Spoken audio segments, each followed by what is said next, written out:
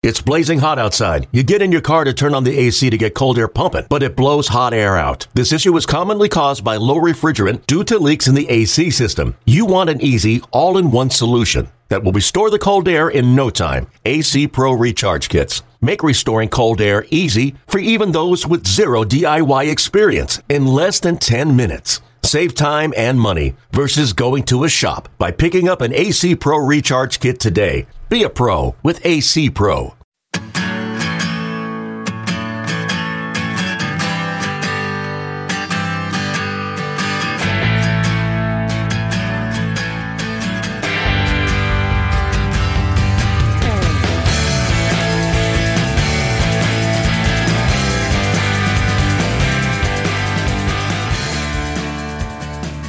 Welcome into From the Braves booth. It is episode 5 of our podcast alongside Joe Simpson and our producer-engineer Jonathan Chadwick. Ben Ingram here with you. As we are recording this, it is the 4th of July.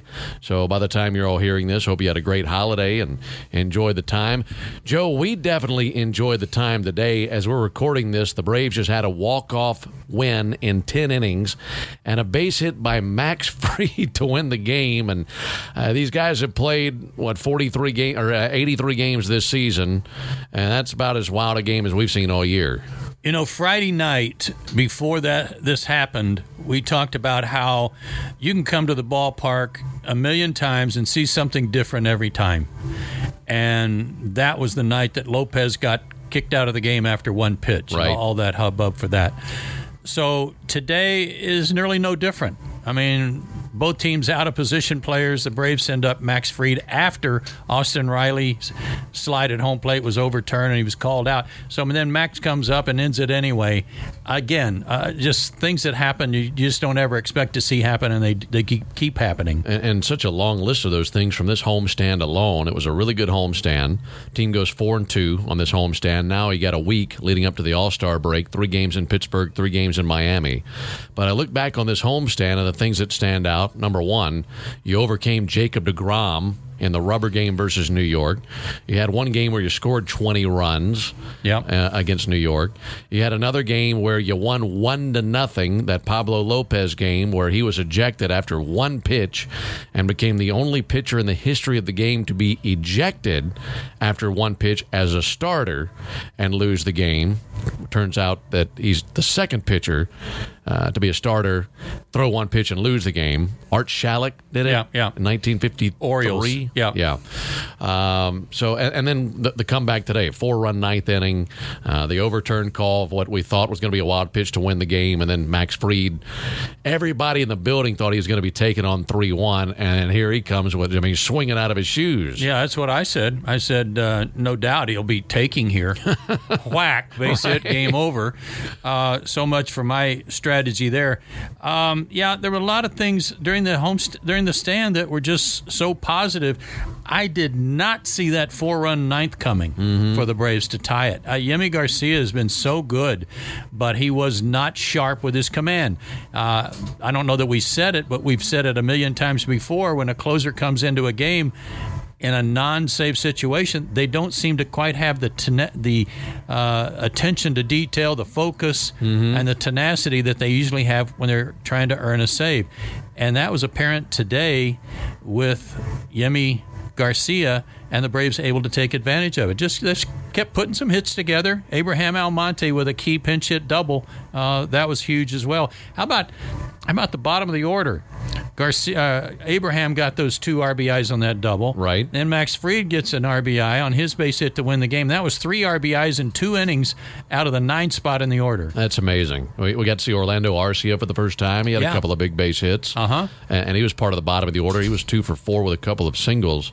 You're right. The bottom of the order came through, and what they did through all of that, and while we're highlighting all the things that took place on the homestand, and so many wild things, unpredictable things happen in the homestand, as the smoke clears, you're 1 game under 500.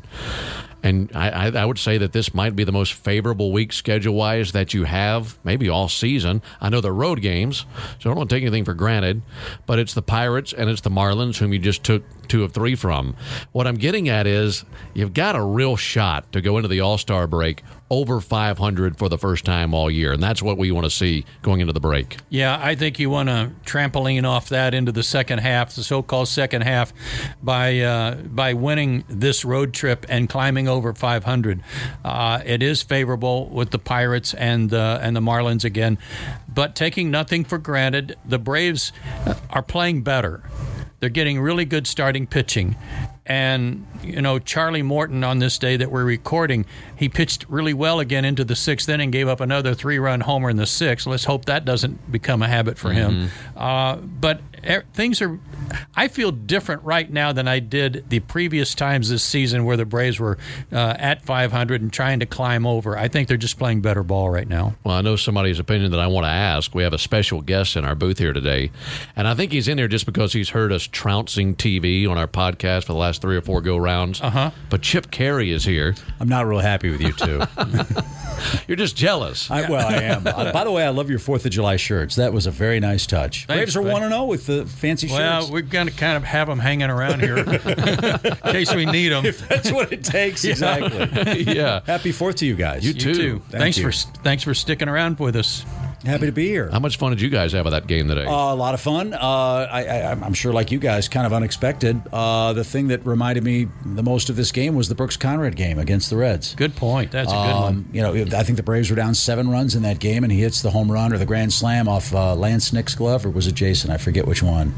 One of the Knicks boys. It was the Knicks guy, and nobody expected that to happen. And Joe, what you just said, I think, is exactly right.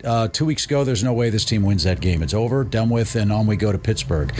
They're finding ways to win games now. They're giving themselves a chance to win games now, and I think that's why everybody should be a little more excited about where the team is headed as we get toward the All-Star break and the trade deadline. While we're still on this game, I know Shane Green had a horrible outing. He had put together 3 or 4 in a row that were really good before today.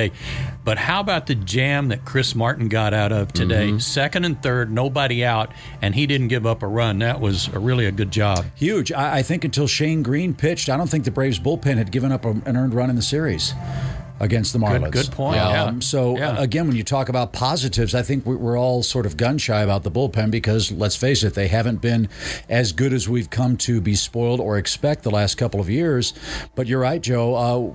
That's why you've got those veteran guys. If they can pitch at all like they did, even in short stretches like they did last year, this year, I think the Braves are capable of going on a run. Those arms are too good to be struggling the way that they've struggled for most of the year. Agreed. And there's so much of the season left to go, and I think anytime they've gotten this close to 500, they'll have a big win, and we'll say maybe this is the one that catapults them forward with the momentum that they're looking for.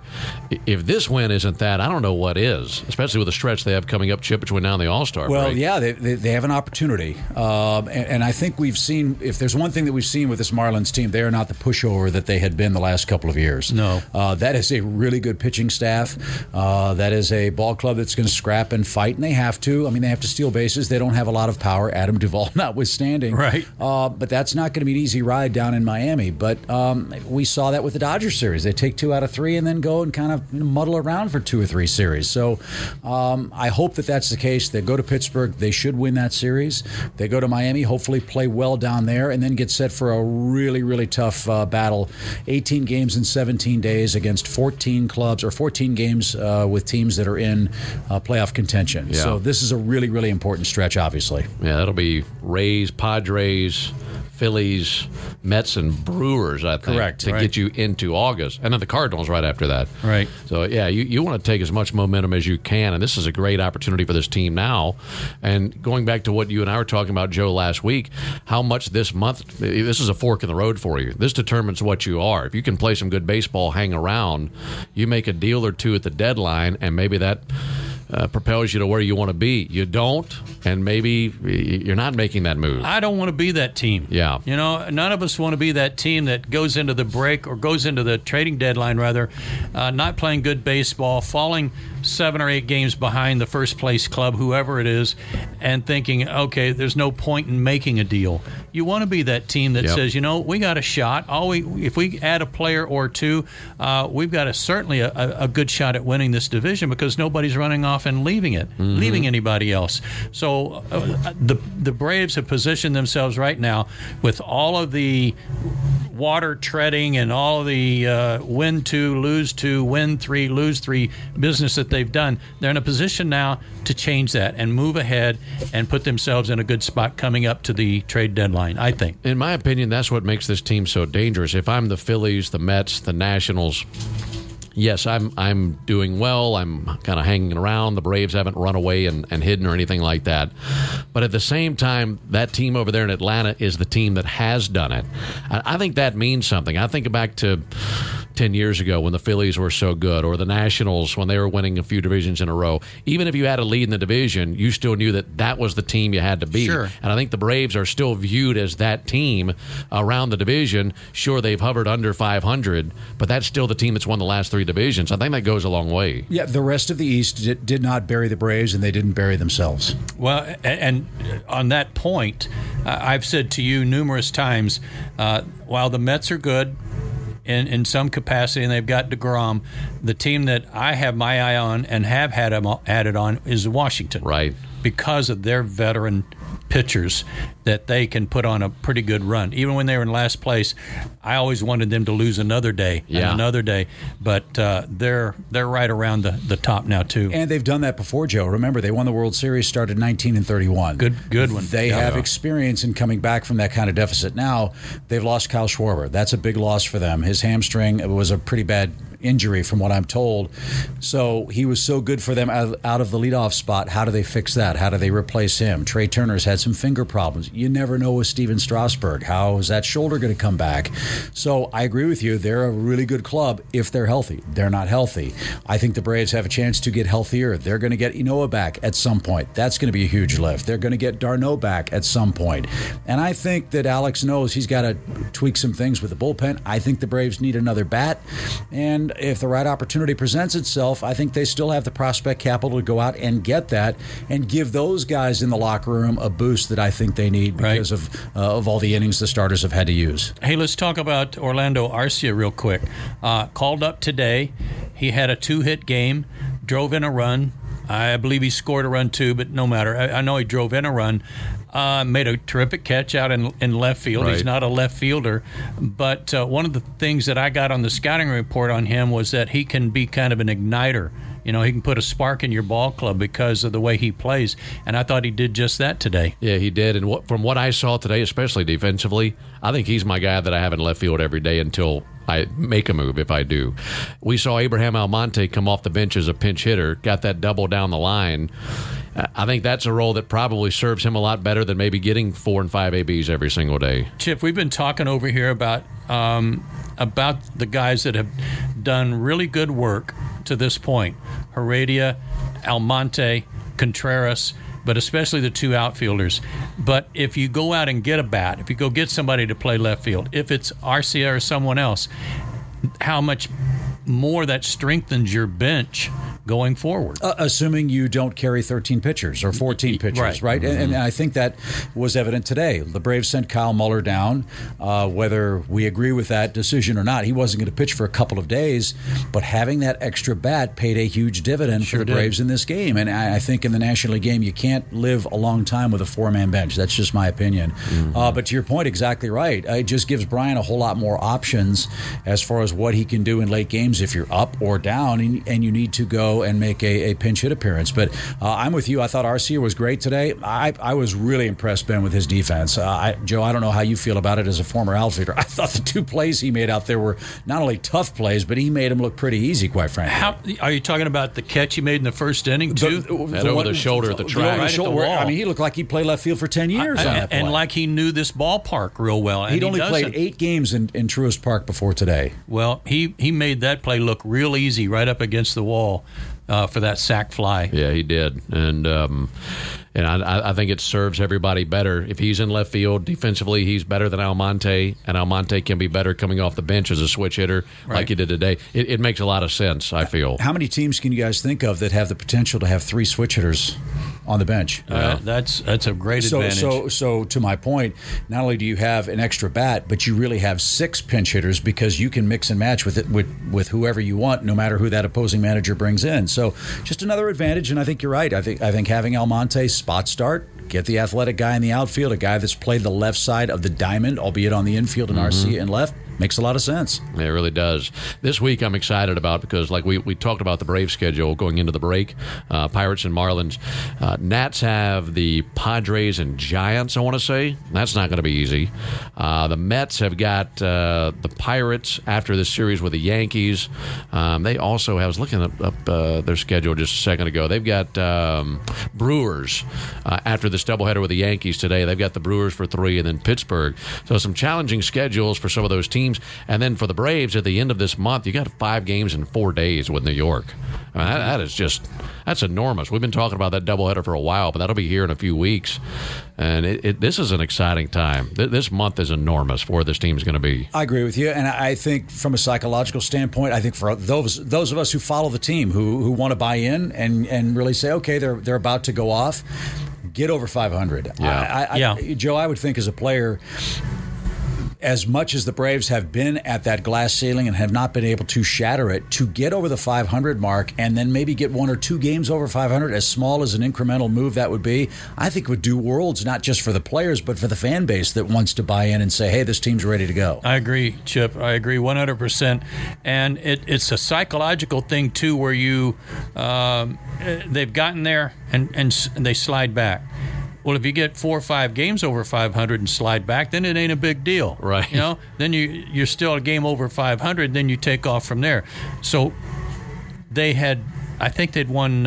They were going 9-6 before last night. So now they're 10 whatever, 10-7, 10-7. So they're playing better.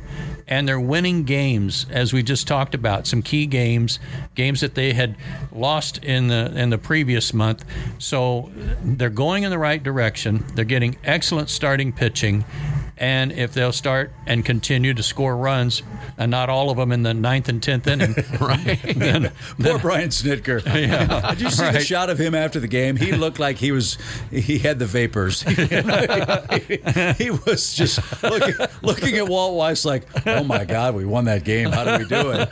But yeah, it makes for a lot of excitement. But I think we'd all like to see him get 4 or 5 runs and win 5-2. Right, 20-2 was fun the other night. That was. Give me some more of those. Right. That was really good. Would be great.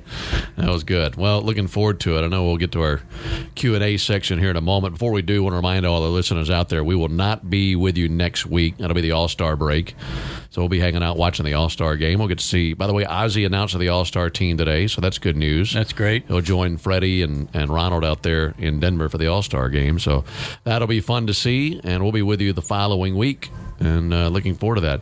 Chip, it's good to hang out with you, man. Guys, thank you. You guys do a great job on the podcast. You should do this more often. Well, I have hair made for radio. That's all I can say, you guys. So if I don't see you, have a great All-Star break, and let's get a few more wins before we head to our families and friends for a 4-day break. That's my old partner. So long, everybody. Thanks, guys. You got it. Chip Carey joining us here on the show. Appreciate it, Chip. We have lots of questions we can get into today. By the way, you can email us, bravesbooth@gmail.com. We are happy to take your questions about anything from the team to whatever else you want to get into. And we have lots of really good questions today. Again, that email address, bravesbooth@gmail.com. We'll get JC down here as well to answer some questions. Are you on Colbert duty? I think he is. Yeah. Make that 2, JC. Bubble Bath Boy. Hey, we got a question about that. Well, I think we ought to start off with that one. Okay. This is from Connor. Connor says, the other night I heard Joe refer to someone as Bubble Bath Boy. Can you elaborate, please? Connor, kind of a running joke sometimes. Because the games have been running so long in terms of hours, time of game, 3:20, 3:15, whatever. One night, Jonathan Chadwick said, I need to be home by 9:35. So I said, what, for your bubble bath? So I was teasing him, and I said, when we came back from a break or whatever, an ID or something, I said, Joe, Ben, and Bubble Bath Boy. So that's a reference to Jonathan Chadwick. How was that bubble bath? Tremendous. This time of the year, they're very, very welcome, Nice stress reliever for the Bubble Bath Boy. Yeah. All right. Let's see. Man, we got some good ones on here. Let's go with... I I like this from Lori. I want a bobblehead. I want one of these too, Lori. I want a bobblehead of Joe Simpson holding a mic in one hand and a double stuffed Oreo in the other. How do we make that happen?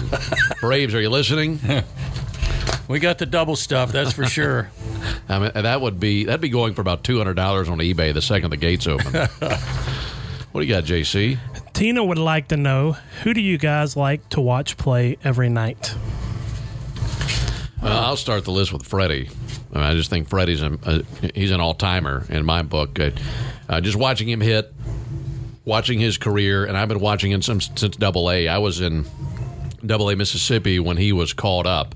That was back in 2009. So I got to see him in the minor leagues, and then he made his debut in 2010. My first year here with Atlanta was in 2011. So I've been able to watch him pretty much his entire career. I'd start right there with him because so many times he just does things that you're not used to seeing. And while he'll hit the big home run, the big dramatic moment, it could be something as simple as getting down 0-2, 1-2, fighting off some really tough pitches, getting a count back in his favor, and going the opposite way with a single. Stuff like that to me is just so fascinating and so much fun to watch, to see somebody that good with the bat. And I think if I'm starting any list for guys that I enjoy watching, it's a long list, but I got number 5 at the top. That's hard to top. Yeah. But I'll add Ozzie on there. The guys that I appreciate, Tina, are the guys that I see every day with a dedicated work ethic. The guys who come to the park early, they work on their game and try to improve themselves no matter what their success level is. Now, you think about Ozzie Albies, and here he is going to the All-Star game. He's leading the National League in RBIs as we record this, but he's out every day working early with Ron Washington, trying to improve his defense and making sure that he's ready as he possibly can be for every single game. And I think that shows in the way Ozzie plays. So I enjoy watching him. It's hard to argue Freddie or Ozzie, but I'm going to piggyback off Joe and say Ozzie. You hear Brian Snitker say so many times on the Brian Snitker Report before the game, or even after the game in his post-game presser, if you're playing the game like Ozzie Albies, you're playing the game the right way. He hustles, he works hard, and he's just consistent across the board every single day. Good answers. Really good answers. How about you, Joe? Let's see. From Stacy. When are y'all going to start traveling with the team again? It seems ridiculous at this point you're having to call games from Atlanta when the team is on the road. Thank you, Stacy. We understand the difficulties, thanks to COVID, of trying to travel with the team and do the games on the road. We understand it 100%. Things have, been lessened. The protocols have been lightened up a little bit where perhaps we can start traveling. There has been discussion about it. One of the thoughts was after the All-Star break. We're keeping our fingers crossed for that. If it happens, if it doesn't, we will continue to do the games as we have for the last year plus and try to do the best job we can from the booth here at Truist Park. Yeah, we want to travel very soon. And I can tell you this much, as far as calling games go, I mean, we understand, we'll do what we have to do to make sure everybody's safe and follow the protocols. But as it stands now, I feel like we're at a point now where we're seeing other teams traveling with their teams, so we want to do the same thing, and it makes such a difference in our craft being there as opposed to watching a game off a monitor. So I hope that comes this month. I'm very hopeful. I have not been told anything, but I think we all remain very hopeful and positive, and really wishing that that's right around the corner. And we'll be ready for it whenever it does. I know JC will. We're ready to pack up that gear and hit the road. Yeah, going, staying, whatever. I'm ready for it. Next question. Actually, it was your turn, Ben, but I'm going to jump ahead of you. Away. This is from Brian, who wants to know, what do you think is Brian Snitker's best quality? That's not coming from Brian Snitker. I don't think. I thought it was Snit for sure. Yeah. His best quality. He makes me laugh on the Brian Snitker Report. Oh, yeah. Now, these are things we have to edit out and we can't air, but we have a lot of fun with that. And it was my favorite thing about Snit is he's a baseball lifer. I could bring up just about anybody within the organization for the last 40, 45 years. He's got a story about him. He's got something he wants to say about him. He's been around so many players. He's played with guys, coached with guys, managed guys. And just to be around baseball lifers, I love being around those guys. I feel like I draw so much information and so much wisdom from guys like that, and Snit's definitely one of those guys. I would say for me, I just think it's his consistency. He reminds me a lot of Bobby Cox. He never gets too high, he never gets too low. He's pretty much the same every day during the good times, during the bad. The players love playing for him. They would run through a brick wall for him. And I think he does a phenomenal job, and I hope he's here for a long time to come. Me too, and I'll say patience. You know, these days with the modern ball player, even if you're a baseball lifer, you certainly have to have patience, and you have to understand the changes that have taken place in the game. And I appreciate that about him and how he's been able to adapt.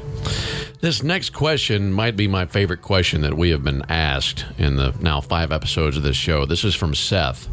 And he says, if you could go back to any moment in baseball history and have the call, which moment would you choose? And Seth, that is such a great question. I mean, thinking about great moments, there's so many great moments that have happened where you'd just say, I would have loved to have seen that. I would have loved to have been there. But to have the call of that, that takes it another step. And I'd have to think about it for a while. I know it'd probably be... It might have. I've mentioned this before. A World Series that I'm fascinated with is the 1960 World Series. It was a 7-game series. The Yankees outscored the Pirates by 1 million runs, but the Pirates won the series. There was a walk-off home run to win the World Series, Bill Mazeroski, and so many things along that series that were fascinating to me. That's one that comes to my mind. Any of the perfect games that have taken place, maybe a Sandy Koufax perfect game.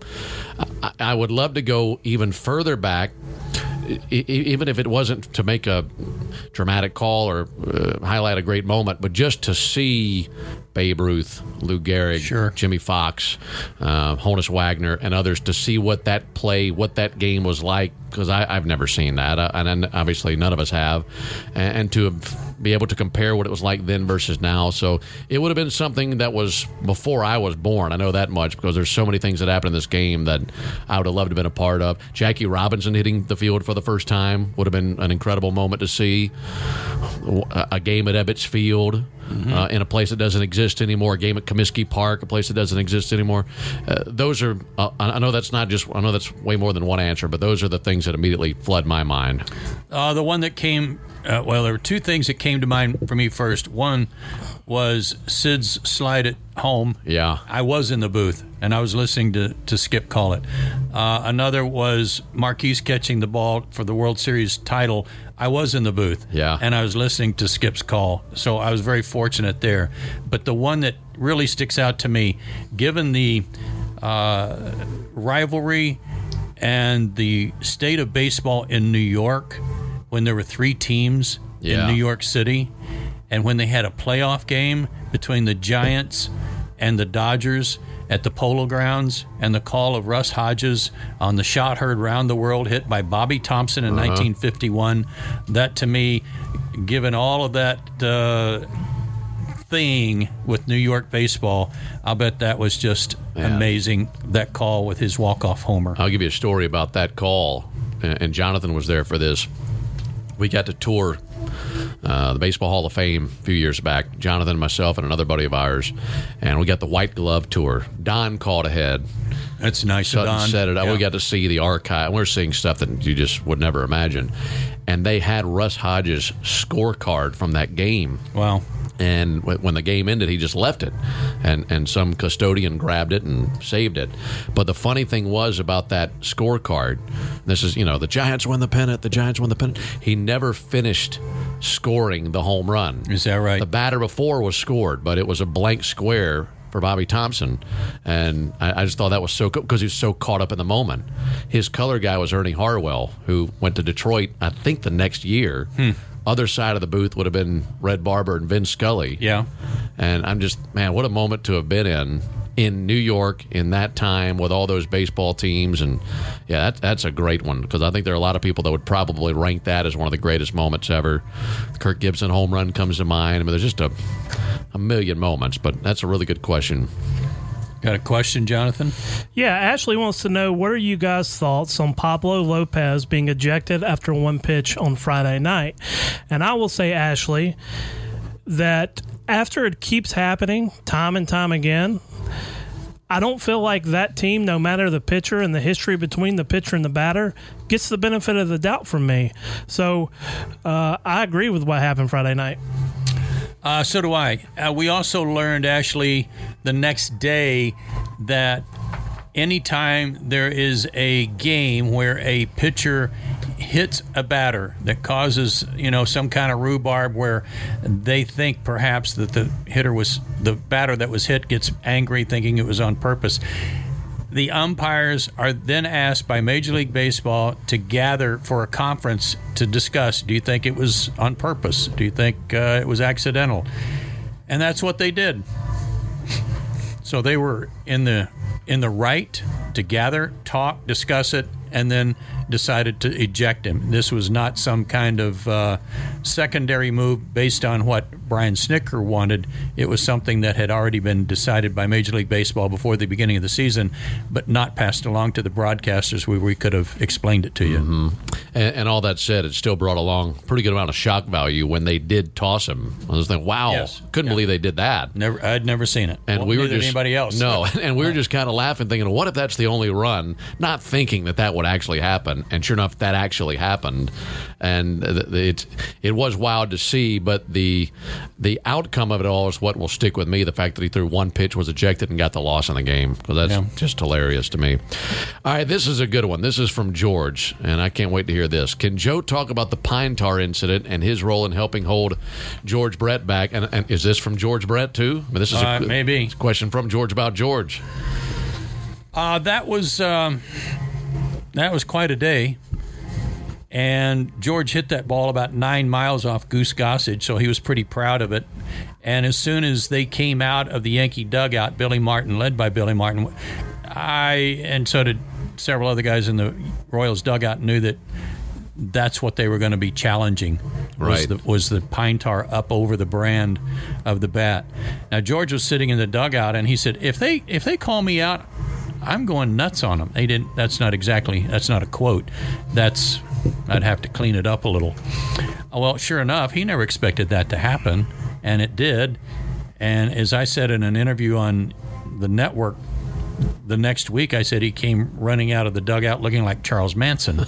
So what happened after that was one of the umpires, Joe Brinkman, had grabbed George really in a way to keep him from doing something that would probably cause a suspension or something ugly, going after Tim McClellan, the home plate umpire who called him out. So Joe Brinkman had him around the neck, and I'm standing next to him, and I said, Joe, let him go, over and over, let him go. And then Joe's eyes are big as saucers, and he says, you got him? I said, yeah, I got him, let him go. Right. And when he did let him go, there was also Jose Martinez, one of our coaches, and Leon Roberts, a great big dude, who was standing there that helped me. But it was not until I told Brinkman to let him go that he was going to let him go for fear of what George might do. So that was the gist of it. There were a lot of other side stories, but that one will suffice today. I can't. And the thing when I watch that replay is I can never get over how fast he bolted out of that dugout. I mean, just on fire. Yeah. Well, you hit a home run in the ninth inning, you kind of feel like, you can celebrate a little bit, and he didn't get to. Yeah. Man, I love that one. I have a question for Joe. This is from Matthew in Arkansas. I have a question for Joe. How were you first introduced to the Braves? I wasn't old enough to see Joe during his playing career, and I've always associated him with the Braves. How did that connection come about? Thanks again for taking us inside the booth. And as a fan who lives outside of Georgia, I appreciate every chance to learn a little bit more about my favorite team. I played against the Braves when I was with the Dodgers and, going up and down with L.A. early in my career. I was in right field one night at Atlanta Fulton County Stadium playing behind Don Sutton, and he gave up a home run that was hit over my head in right field by Roland Office, one of the hardest hit balls I can remember, just a scorcher. I didn't even have time to get to the fence because it was low and just a line drive. But I played against the Braves. Played against them a lot because the Braves and the Dodgers were in the same division. So that, along with the Superstation, before I ever came here, and hearing Ernie and Skip and Pete work, you certainly knew a lot about the Braves nationwide because of the Superstation. My exposure to them after I got out of baseball and got a job with Seattle and was doing TV for them for 5 years, I had a friend at TBS, and I kept bugging him, if you ever have any openings along the way, let me know. I'd like to apply to come here. And sure enough, that happened when the radio rights holders changed hands in 1992, at the beginning of the 92 season. And I was fortunate enough to get interviewed and chosen to help become the fourth guy. That's how it all happened. Bet you could have never guessed that it would have been 35 years. Never. No, but you know what? I said at the time, I got interviewed by the guy, Rudy Martzke, who wrote and covered TV, radio, let's say, for USA Today. He asked me about it, and I said, as far as I'm concerned, they've hired me for life. Yeah. And I had no intentions of ever going anywhere else once I got here, and I've been happy here ever since. Great answer. JC? Joe mentioned Don a second ago and playing behind him in right field. Mark wants to know what you guys miss the most about Don. Oh, man. That's a long list of things that I miss about Don. I miss his laugh, I think, more than anything. Miss his smile. He'd keep up with you during the off season and send you a few texts. Here's, Happy Thanksgiving, Merry Christmas text, that kind of thing. And Don would always call me sometime late January. It's always during football playoffs. And, ask if I'm ready to go because spring training was a couple of weeks away. Head down to spring training, and he'd be quick to tell you what his schedule was. Here's the games I'm doing. Don would have dinner reservations for 3 years in advance, right, in New York, and we got an off day in 20 whatever, and we got dinner reservations. But he'd come down to spring training. And when he'd get down there, we'd go eat sushi every year at this one place, and he'd always pick up the tab. He'd never let us pay, and it was just like we picked up right where he left off. And just the day in, day out camaraderie, his positive attitude, how much fun we had. Always wanted to have a good time. But I think above all those things, and I've said this before, I always feel like Don was like my broadcasting, like major league father almost, the way he made sure that I was taken care of. I miss all those things, but I think above all those things, I miss his laugh and seeing him smile, because he did a lot of that, and I miss seeing that every day. I think I'd say I'd miss the most his knowledge, his wit. Don liked to have a good time. I owed Don a debt of gratitude for sitting in the seat that I do. Don was a big proponent of mine. Don worked hard. Don liked to have fun. Ben pointed out going out to dinner, it didn't matter where we were going. Don was like the radio concierge in a way, where if we were going out to a nice dinner, we were going to go in a limo, we were going to have fun. I miss the phone calls around Thanksgiving and Christmas. They probably only lasted about 60 seconds, but he would always ask about everyone and say, how's your mama and them? And so I miss that, and it was a bad loss for all of us in January, and we definitely miss him. Yeah, taken too soon. And to echo what you guys said, Don was a big leaguer. Don did things in a big league way. He didn't half-step. Everything, just as you said, might be a limo, J. Chad, but you're going to eat well, and you're going to drink some good wine wherever you went.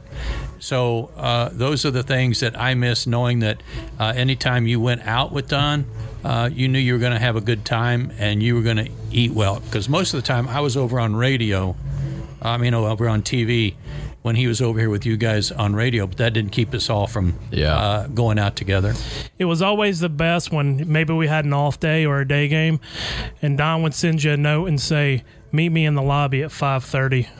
And you had no idea what you were getting into, but it was going to be good. Yeah. He pulled up in that limo in New York that one year, and I mean, it looked like a disco on the inside. There's all these lights flashing. There's Don his arms spread open, like, get in here. I'll never forget that. We were on the way to New York to Patsy's, to the Italian restaurant, and we're driving through or around Times Square. The hotel the Braves were staying at the time was a couple blocks from Times Square, and we're driving through, and we're on the way to the restaurant. It might have been the first time I ever went to dinner with Don, and it was years ago, and I remember the sunroof being open, and I'm looking at the tall buildings, and Don looked at me, and he said, you're here because you deserve to be.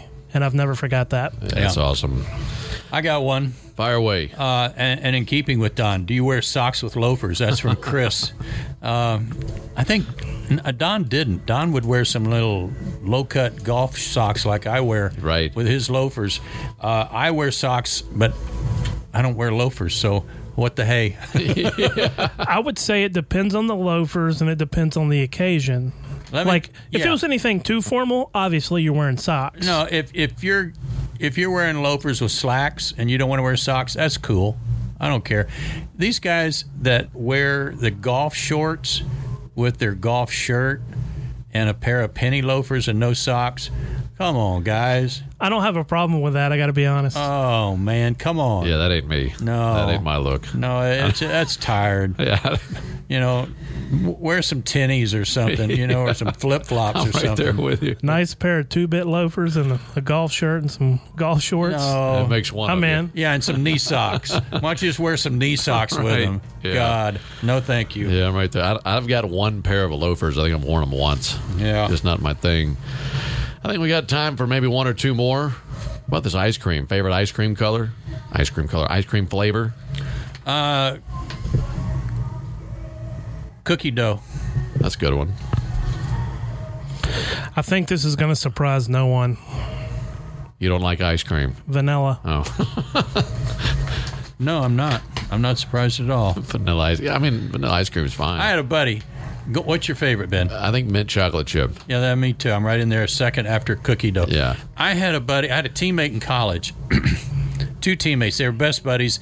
They'd go out. They'd double date. They'd go to a movie, and then after the movie, they'd go right to 56 Flavors. Yeah. And this one guy, every time he went, he got Rocky Road. Every time. And his buddy, my other friend, says, Terry, we come in here the last 10 weeks in a row, and you've gotten Rocky Road every time. They got 56 flavors. Why not pick something else? He said, I like Rocky Road. Why would I get something that I don't like as much as Rocky Road? Yeah. And it made perfect sense to me. Right? It makes plenty of sense. Makes me think of this one promotional night they used to have. My first job in professional baseball was with an independent ball club. And when it came to promotional night, I mean, they came out with some outrageous ideas. But every Sunday home game, they had this thing called 50-foot chocolate sundae. Ooh. And what they would do was the game would end, and they came out with these stakes they drove into the ground down the third baseline. And then they had this PVC pipe that was cut in half that was filled with chocolate ice cream. They'd place the tray onto the stakes, and then just somebody would run down the thing with chocolate syrup and put a big stripe or two on there. Good grief. And they'd sell spoons. Oh, my. So when the game ended, folks would come out of the stands. You'd buy a spoon for $1 or whatever. And you're just eating out of a trough. You look like a herd of cattle at an ice cream trough. Ice cream trough. Everybody eating next to strangers. They don't even know. And they'd line up every Sunday down the third base line and do that. That was definitely a pre-COVID world. Yeah, it Yes, was. it was. Yeah, it was. That's an independent baseball promotional night if I've ever heard one. Well, folks, I think we're out of time for this week. And as always, we appreciate you hanging out with us on From the Braves booth. Great questions, by the way. Yeah, really good questions, and we appreciate it as always. Make sure you like and subscribe to our podcast, Apple Podcast, Spotify, or wherever you get your podcast. There we are. You can't miss us. And we'll be back with you in 2 weeks. Again, we're not with you next week for the All-Star break, so everybody enjoy the break. Enjoy the All-Star game. We'll be pulling for Ozzie and Ronald and Freddie as they represent the Braves with the National League All-Stars. You guys have a good break as well. For Jonathan, for Joe, I'm Ben, and you have been inside the Braves booth.